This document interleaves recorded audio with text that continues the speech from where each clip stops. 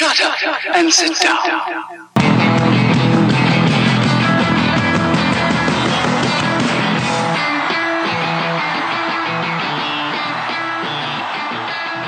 So let me ask you this. Would you rather be a consultant or would you rather be an entrepreneur?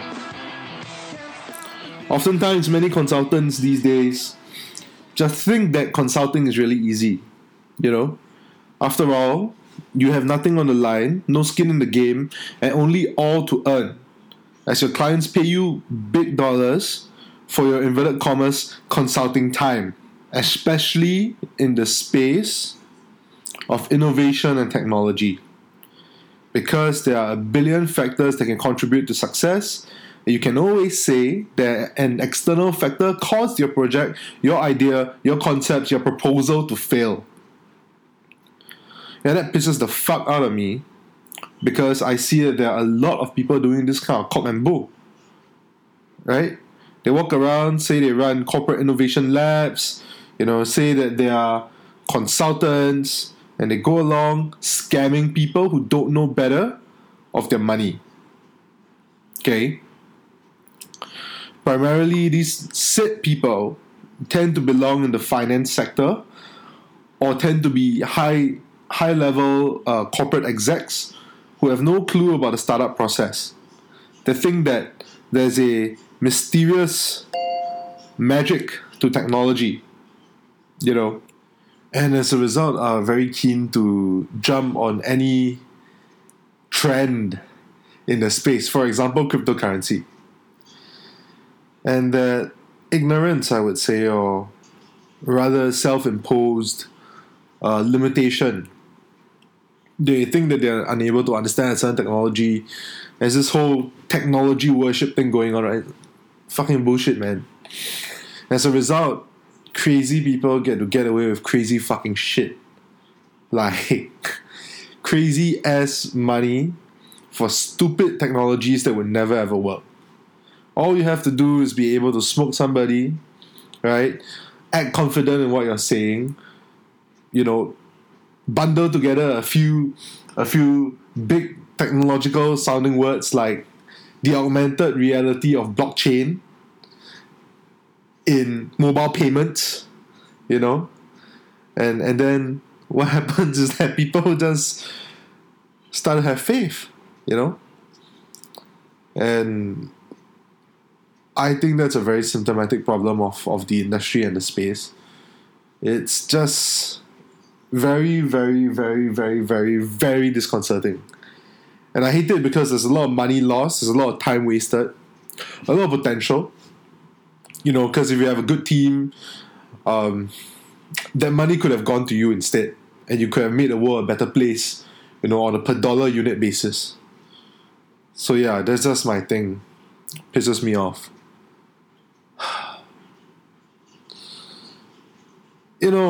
Another thing I want to talk about is the whole cryptocurrency rage thing. The man on the street, every person's brothers, fathers, cousins, uncles, grandfather, right, is talking about blockchain now, as if it's the next biggest investment vehicle, that it's going to overthrow the banks, that everyone should get bitcoins, Ethereum and blockchain-related currencies. Come on, man. Look, this is my stand, right? If you got into Bitcoin and cryptocurrencies, like let's say 2 years ago, 3 years ago, then great, just sit there and watch it move, right? But if you're getting into it now, with so much volatility involved, and there are technical limitations to the blockchain itself, right?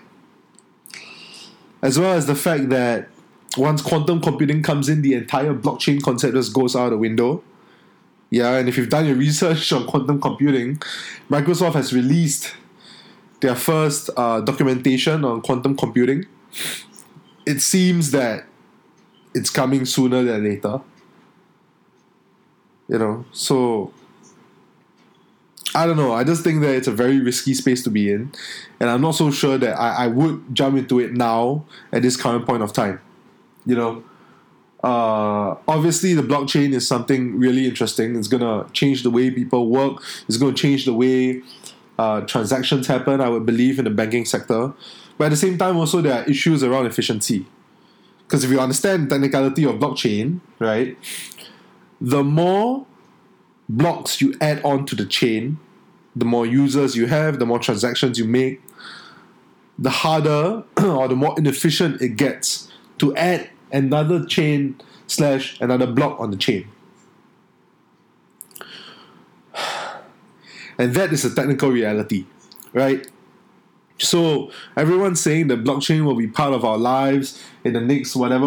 Yeah, it may be so, but as a currency right now, I don't see it having the real liquidity that money has, having the regulatory oversight that monetary organizations, MAS, all that they have. I'm not so sure. I might be wrong. I'm putting this publicly out there. But I think that blockchain still has a long way to go, and I'm not that bullish. In fact, I'm waiting for it to go down. But of course, if you're part of a Mr. Get-Rich-Quick scam, right, then sure. Blockchain's a great technology for you to go around pitching to sell your bloody bullshit, right? Essentially selling what many have sold before, hope during desperate times. That's what you're selling to those people who invest with you, who buy your bloody mining rigs. Come on, man. You don't even understand the technological underpinnings of blockchain, and then they just go around making a fuckload of noise. I guarantee you this is the definition of a fucking bubble. Okay? It's a fucking bubble. It is swelling. And I put it on the record, eventually some shit's gonna happen, and it's gonna fuck up. Maybe after that fuck up, then, it'll become more stable. But seriously, like, all those MLM guys, all these Bitcoin opportunists. That's what I call you guys. Bitcoin opportunists. Like, I don't know lah. I have no doubt that some people's intentions are right. As in, some of them really believe that Bitcoin truly is the next big thing, and it would be fiscally irresponsible of you not to invest in Bitcoin. But I've also heard of those who really just invest a significant percentage of their savings in Bitcoin. I mean, these are not blue chip stocks, They can drop 29% in a day. The system is unproven. And sure, I'm not saying that people shouldn't invest in high-risk products like cryptocurrency, or even startups, right? But as a developer, initial coin offerings, right? What you could get, $10,000 in cold hard cash, you would rather get in a bunch of Bitcoins. If you get them, you better fucking exit and take your money out. Because I swear to you, a crash is going to come soon. Bitcoin doesn't even fulfill the basic requirements of a currency. Okay? Number one, reliable storage of value. Bitcoin's volatility is about 5 to 10% on a goddamn daily basis. Not only that, it is extremely speculative. Like, there is no real basis upon which its value is determined. None. Just market expectations, demand and supply. Okay? Of a very small number of people. Number two, money is used as a unit of accounting. How is Bitcoin supposed to be used as a unit of accounting for anybody when currently it's not being used by enough people in the first place, primarily because it is risky as fuck, and also because there are, number three, convertibility issues, right? Currencies need to be fluid. The word is liquidity. Liquidity issues. Currencies have to be liquid AF. Ultimate liquidity, cash. Okay? Some countries have blocked Bitcoin exchanges. Case in point, China and South Korea. Two of the world's most technologically developed nations, okay, have blocked ICOs for good reason. For the other two reasons I mentioned above. At the same time, governments haven't even figured out how they're going to regulate these currencies. I think there's a misconception here. Most people think that governments are out there to manipulate them, to take advantage of them in some form of clandestine shit that I don't disagree is going on. But at the same time, also, they have a fundamental responsibility to ensure the well-being of their citizens. That is why economic policy exists. To maximize the benefit for all. Okay? So there is a very good reason why I say cryptocurrencies are currently overhyped. I feel they will no doubt play a big role in our future. But at this current point of time right now, I think that it's due for a crash. A very bad one. And after that, when technological advances, especially in terms of computing power and the algorithmic systems that underlie the technology gets figured out, in the meantime, it's fun to own some, but just don't bet your entire future on the fact that you think that Bitcoin is going to do well, because it's not so easy. And this brings me back to my initial point, of scam lords and big-worded consultants, right? And they brand themselves as consultants, and they go around, with a repertoire of failed projects, going around fucking telling people what to do, taking apart old family businesses, right? Like, family businesses, it means a lot in Southeast Asia, right? And telling them how to revolutionize their industry. You ask them if they have expertise in a certain area, and every conceivable industry they have experience. They'll say, oh yeah, I'm experienced in healthcare, technology, I'm experienced in VR, AR, IoT, AI, all sorts of shit. And you're like, who the fuck do you really think you are? It's unbelievable. At most, these consultants, especially innovation consultants, the best you can do is start a beta project with your client. Start a beta project, and from there, lead and help them create a lean organization around this new initiative. That's all that's gonna work. Anything else is a load of fucking horse shit. Yeah, I don't mince my words. Fucking bull fucking shit. Because more often than not, if it's in a new innovative space, it's anybody's guess. And the business plan sure as hell will not be able to take the market. It'll get ripped up. And then what happens to, the hundreds of thousands or millions of dollars invested by the poor family, right? With the head of their organization, being some 70-year-old patriarch. Then what? Entire family's fortunes can get fucked in this manner, and the consultant walks away with his merry fucking consulting fees and his fucking motherhood and apple pie statements. It's fucking ridiculous. So watch out, guys. Like, take who you work with, what they say, how they do it, with a very, very large pinch of salt. This is completely different to an IBM iX consulting operation, or a Mindtree Technologies project, right? Those are real technological transformation groups, okay? And they implement solutions for pre-existing problems that your organization has that they've already figured out. Usually in very established industries with very established, very clear boundaries, very clear processes that they need to incorporate and work with. But anywhere in the new space, Oh man. I actually think this even will affect organizations like, those pure consulting organizations, right? McKinsey, Bain, BCG.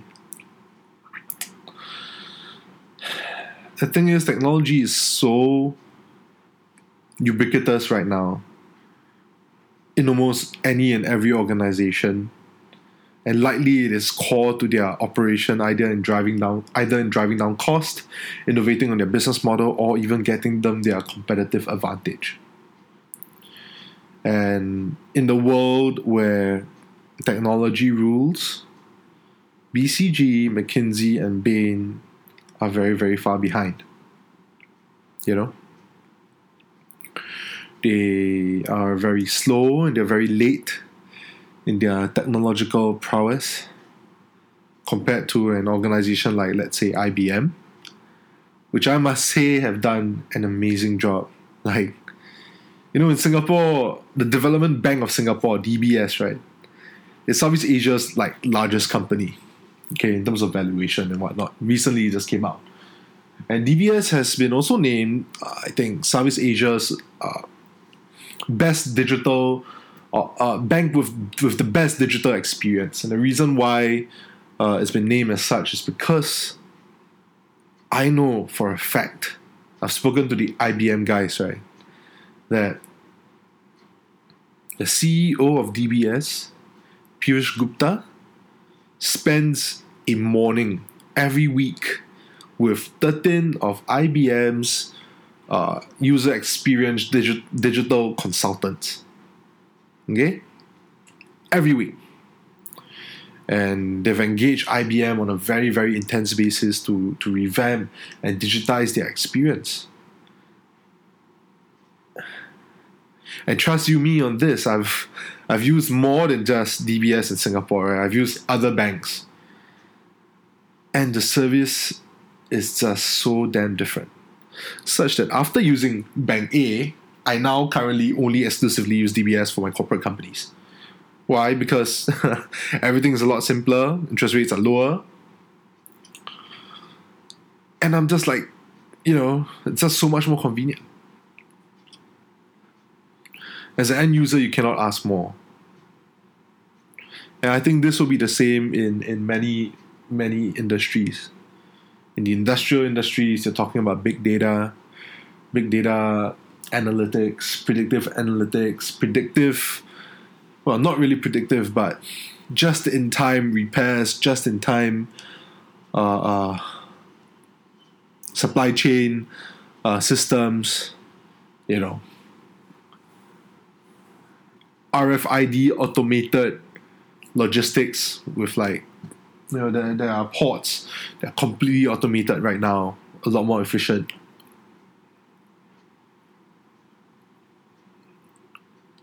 Yeah. So I think it's going to be a very difficult time for motherhood and apple pie to truly stand out. And it's going to be a time where superior technical execution, as well as vision, as well as timing, I think these three will be the variables to success. Because with the right vision and understanding what the timing is going to be like, and understanding where technology is going to move towards, and you picking to move to where the hockey puck is going to be played, or where the ball is going to be, that's how you're going to win in today's day and age. And the ball is sure as hell moving as fast as fuck. So yeah, it's not easy. Kind of daunting. Chaotic. But at the same time also full of opportunity. One thing, the reason why I love technology is because no matter what, whether you failed in 1,000 projects before, in the next 6 months there's going to be something new that comes up that gives you your chance. Always. And we currently live in days that are truly revolutionary. I still hold true to the fact that 30 years down the road, our descendants, our children, will be writing books about our times. These very days that we live in. Pivotal times. Full of opportunity and full of risk. I'm very grateful to be given a chance to actually even be alive, at this current day and age, and actually to be even trying to play, given the opportunity to be on the field, is something I don't take lightly. Yeah. So that's it, guys. Today's episode is a little bit longer, but I hope you found it informative. Take care.